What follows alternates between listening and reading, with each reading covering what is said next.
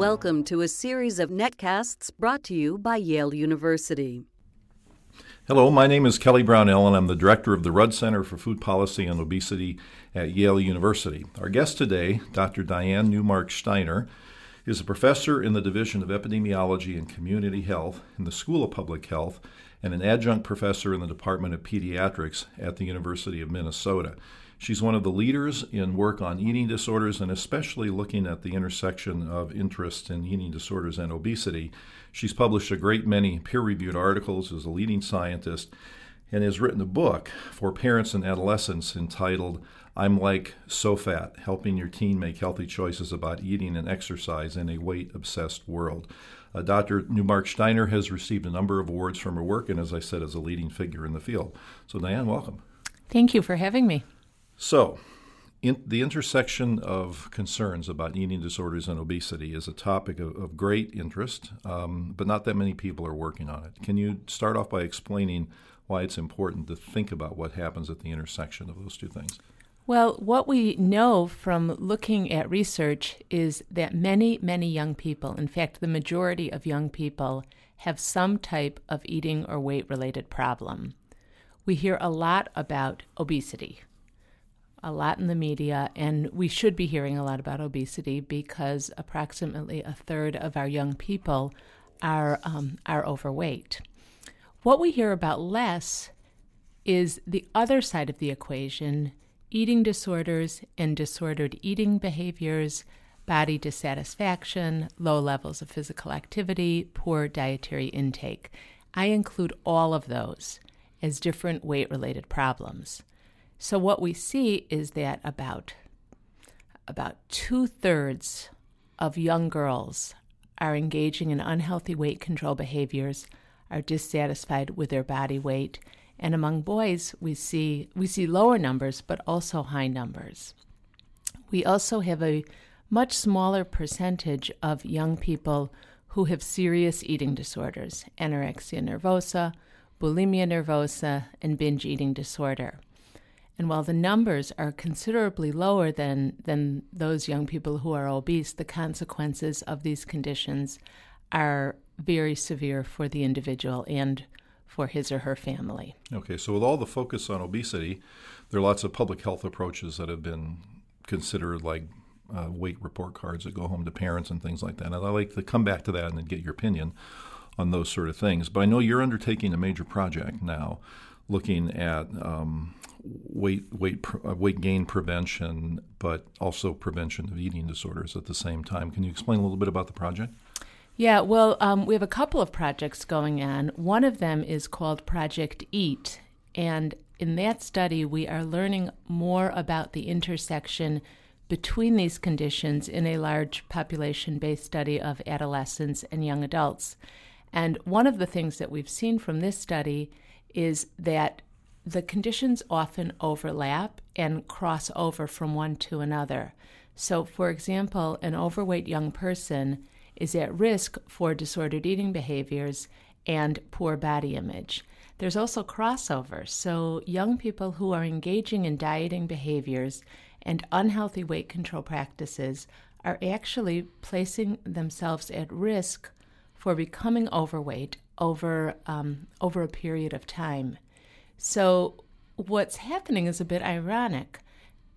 Young people are engaging in behaviors that they think will be helpful, but they turn out to be harmful. So these data have led us to another project which we're working on, which is an intervention project called New Moves. And New Moves is designed to meet the needs of young adolescents, adolescent girls in high schools, could be done in middle schools, and it is run as an all-girls physical education program. We target girls who don't feel comfortable in the co-educational environment, in a competitive environment, and try to provide an environment for them where they will feel comfortable being physically active, talking about issues of self-esteem and body image, and providing them with an alternative to dieting. So really taking a non-dieting approach to healthy eating. So is the idea that engaging in this healthy constellation of behaviors could end up preventing both obesity and eating disorders. That is absolutely the idea. And even more so, we take a step back and we say, if young people feel better about themselves and their bodies, they will be more likely to engage in behaviors which hopefully will prevent this broad spectrum of weight-related problems. Has there been any other previous work looking at this in the way you are, sort of this comprehensive way of trying to deal with eating disorders and obesity at the same time? Well, in Boston, in the Boston area, the program Planet Health was implemented. And Planet Health was designed solely as an obesity prevention program. But they took a very smart approach. They did not focus on weight per se, but they focused on behaviors. So they focused on watching less television, being more physically active, eating more fruits and vegetables. And what they found in a post hoc analysis, Dr. Bryn Austin conducted an analysis to see if the program had led to changes in disordered eating behaviors, such as laxative use, diet pill use, etc. And what they found was that this type of approach was actually helpful in decreasing the prevalence of disordered eating behaviors. And this work was so important because it led to two conclusions. One is that if obesity prevention programs are done well and focus on behaviors rather than on weight per se, they may have the added benefit of preventing disordered eating behaviors and perhaps risk for eating disorders down the road. The second important thing is that what Dr. Austin showed was that it's crucial to have an evaluation piece within obesity prevention programs that assesses potential harms. So if a person were putting together an obesity prevention program, obviously one of the things you would suggest is to avoid a strong focus on weight. Are there other things that you'd recommend be done to help allay the concerns with increasing eating disorders risk? Well, I will say that we're still learning this. This is a very new area.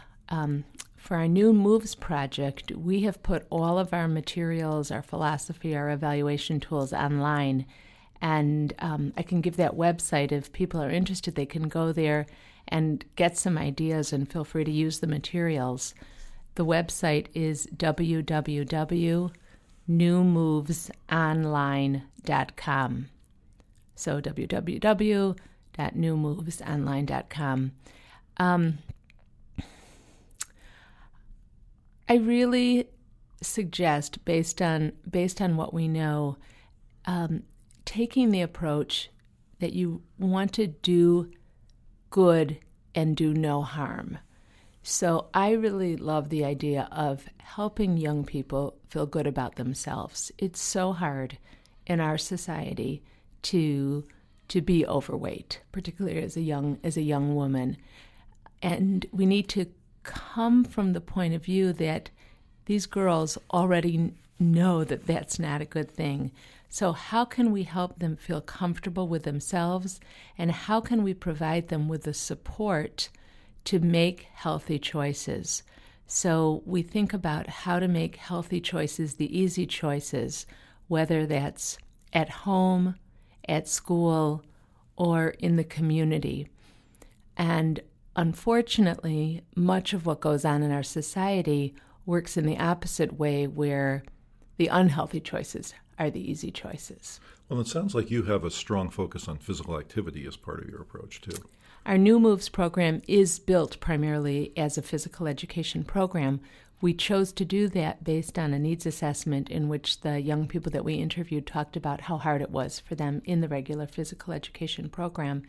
And in many schools, this is a requirement. You have to take physical education for 1 or 2 semesters in order to graduate. This was sometimes a stumbling block for these young people. So it makes a perfect environment to go in and turn this into a positive experience for young people who may not be getting physical activity elsewhere. And how far along are you in the New Moves project? We are we're basically done right now. We have completed we've just completed a randomized control trial where we worked with 12 schools in the Minneapolis-St. Paul area. And we implemented the program, we carried out our evaluation, and now what is happening is those schools are implementing the program or parts of the program on their own. Well, that's a very good sign if the schools see value enough to continue it on their own. The program really fills a niche for this segment of the population. In our analyses, 100% of the girls and the parents said that they would recommend the program to other people. So is it too early to have any results available from the project? Well, our results will be coming out in November in the American Journal of Preventive Medicine. Oh, good. Well, we look forward to seeing those. So let me ask a question about some public policy proposals. Mm-hmm. You and I will end up at similar meetings, sometimes obesity-related ones and sometimes eating disorders ones. And when you talk about some public health thing like menu labeling or body mass index report cards coming home from the schools, you get much different reactions to them depending on what camp you're in and which kind of meeting you're going to. So I'd love to hear your opinions on these. So let's start with the BMI report cards, begun first in Arkansas but now being done in some other places. The schools record height and weight on children, then send information back to the family to let them know the weight status of their children, and there are varying levels of additional information that go back with them. But I'm curious about your impression of whether you think this is overall is likely to be helpful or harmful, knowing that it's speculation because we don't have a lot of data on it yet. I think this is an example of a well-intentioned but potentially quite dangerous action. I think that schools are trying to do something with regards to obesity prevention. This seems like a good idea. It seems relatively easy, but I have very large concerns about it based on the reactions that I have received from the field, from healthcare providers, from parents, and from youth. So, first of all, we really do not know if this helps, and this could be harmful. It depends how it's done. So let me respond on a few levels. First of all, I think it is a Band-Aid approach. I think that if we really want to work toward obesity prevention, and I do believe that schools have a very valuable role to play in this, we need to think how it can be most effective. And what we think would be most effective is really changing the eating environment and the physical activity environment within schools to make healthy choices the easy choices, as I said before. Sending home a report card with telling parents that their child is overweight is probably not going to help. Secondly, I have heard numerous healthcare providers talk about the negative impact of this on their patients, where they received a report card, it went home, the natural result was to go on a diet. Either the parents encouraged a diet or the child felt upset and went on a diet, and this did actually lead to an eating disorder. Was it the only thing that led to the eating disorder? Probably not, but it seems to have contributed. Additionally, the evidence suggests that encouraging children to diet and going on a diet, which are probably going to be the first reactions to getting this report card home saying that you're overweight, actually have been shown to lead to weight gain over time. So I see this as an action that has not been properly evaluated, and based on the reports that I have gotten, can be very dangerous. So I would not recommend doing this. Okay. Well, it's very interesting to hear your impression of that, and I agree definitely that they haven't been evaluated, and they were put into place before they were evaluated, which is a shame. So both from a public health preventive point of view, you'd like to know whether there's enough benefit to justify whatever harm has occurred, and of course you want to know what harm might occur, and then you could make a decision. But it doesn't seem to me like that there's much data on that. Do you agree? I mean, I'm not. I totally agree. And I've been at conferences, and in fact, there was a panel on this, and one person who was supportive of doing it said, "We know that we're going to." How did he say it? We know that we're going to sacrifice some cases. That there will be some children who go on to develop disordered eating behaviors and eating disorders. But because of the high prevalence of obesity, we're willing to make the sacrifice for the better, the good of the population.